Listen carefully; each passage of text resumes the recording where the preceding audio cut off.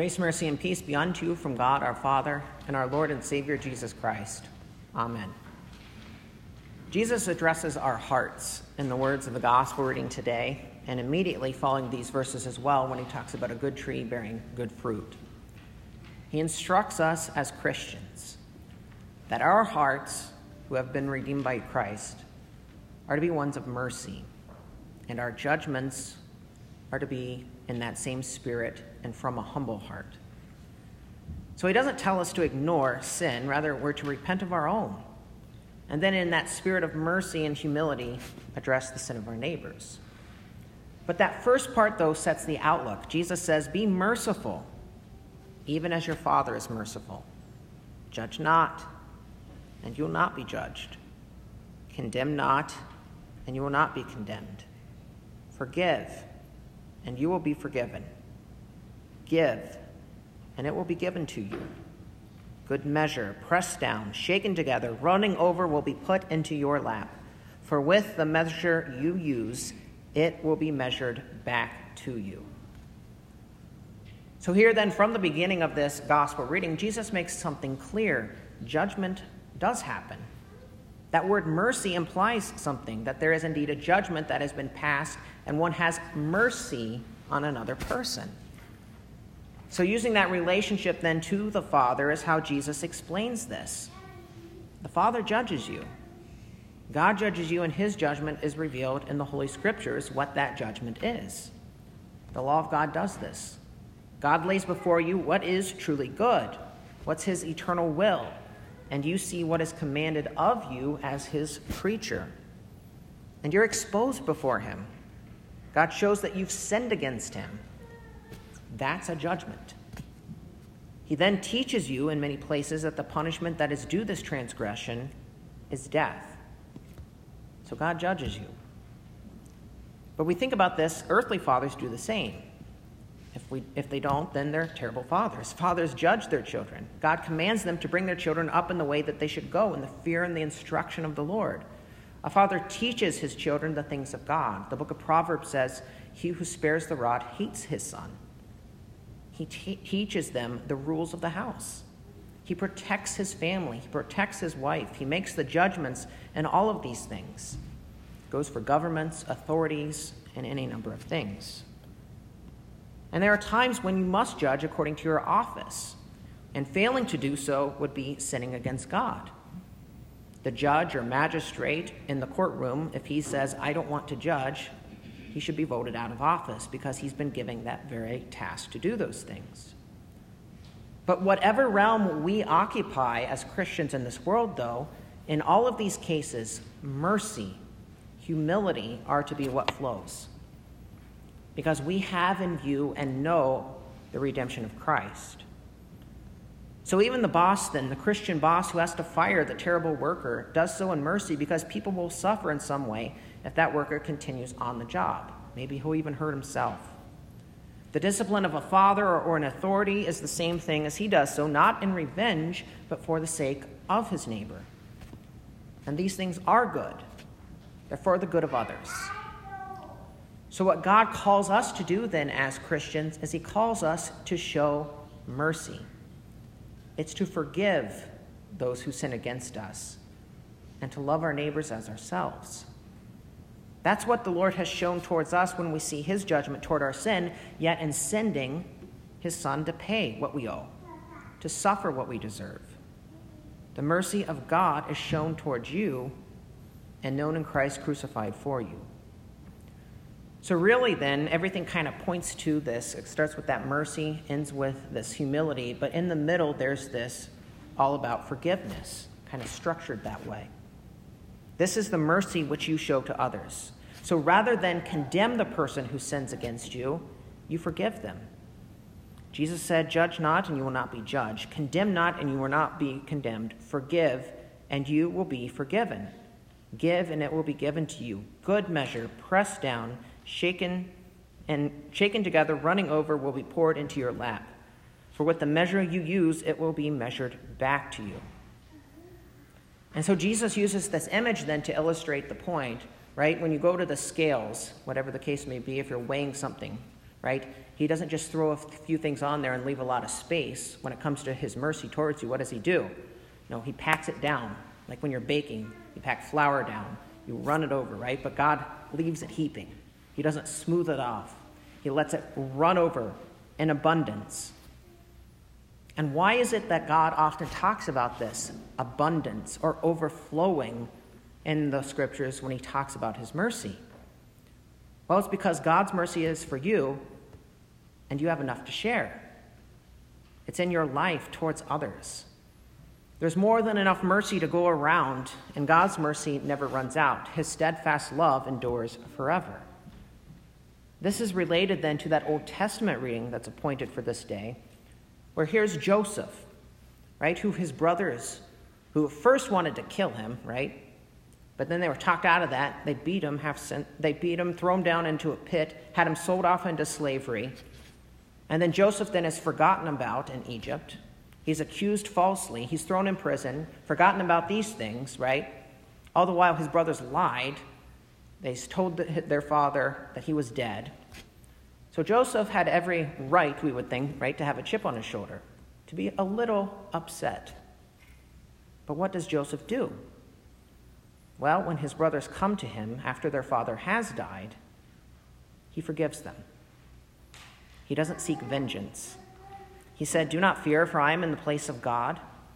As for you, you meant evil against me, but God meant it for good, to bring it about that many people should be kept alive as they are today.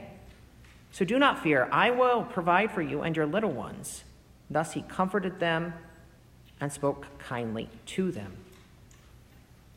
So here's Joseph, who had been wronged so many times in so many ways. He forgave his brothers and didn't seek vengeance, just as his father had experienced. Think about when Esau and Jacob are reunited, and Jacob was afraid. So in our lives in this world, our appeal in all of this is because justice has been done against sin. Justice has to be done, or God would be a liar. But that's why Christ is our mercy seat. His death took upon our sin, and that's where we see that God is just.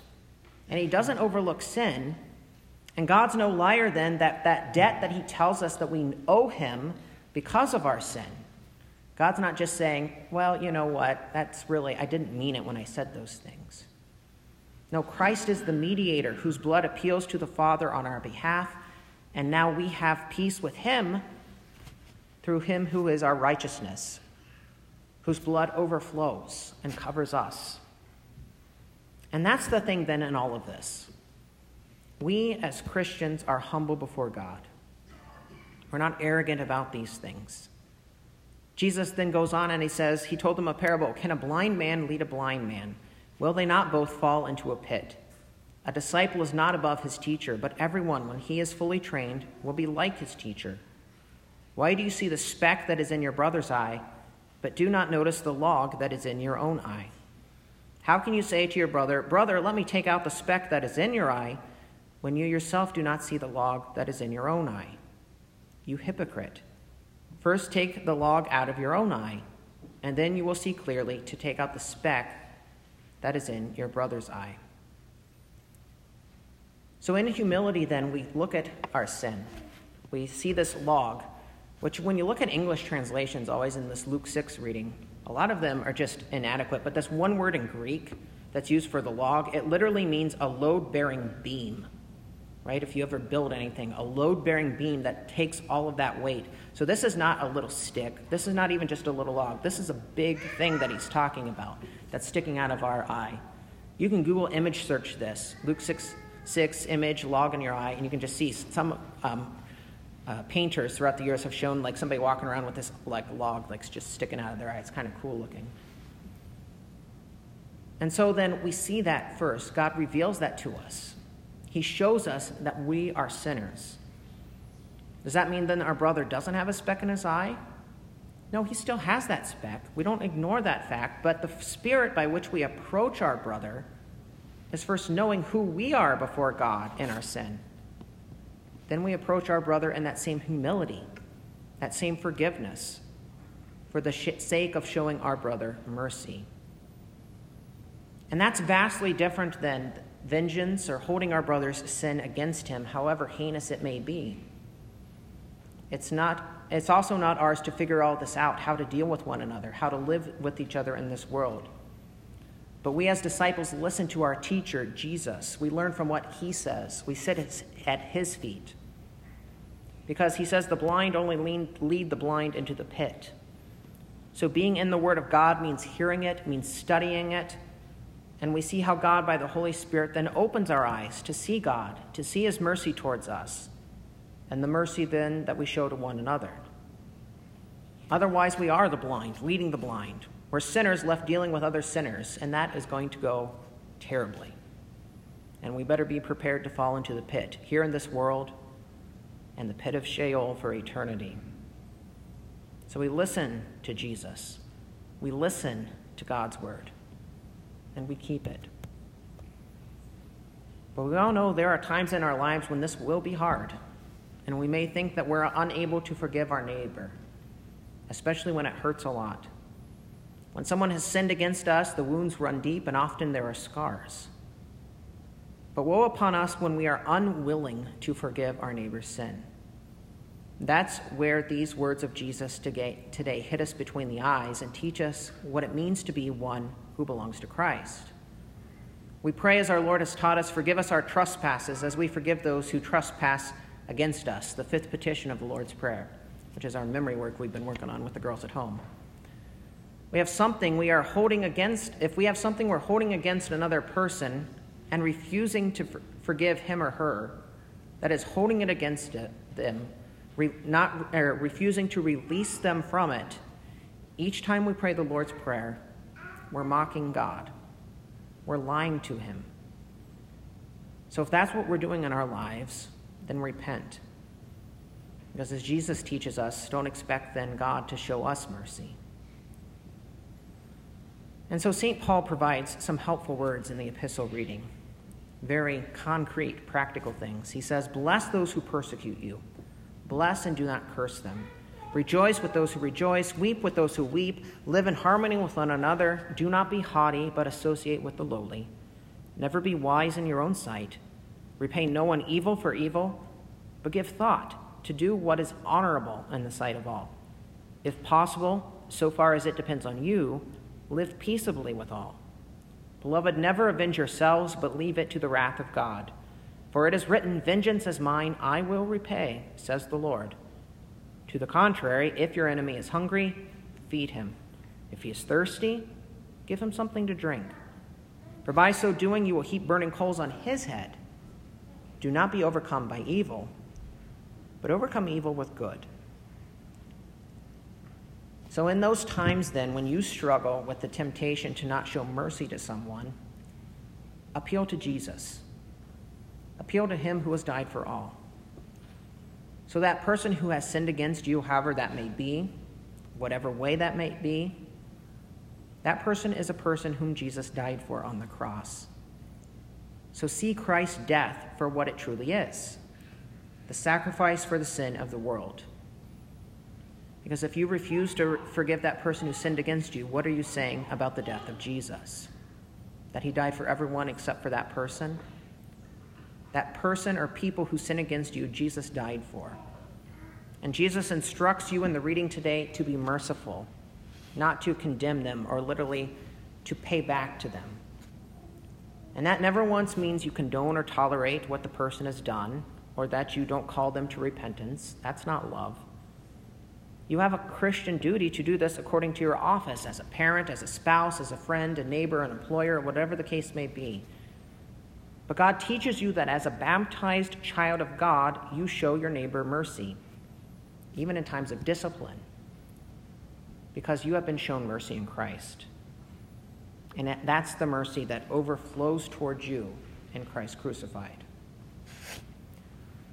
What a joy to have such a God who has shown mercy, the God who pardons your iniquity for the sake of Christ, the one who throws it into the depths of the sea, as we heard recently. So repent of your own sin this day.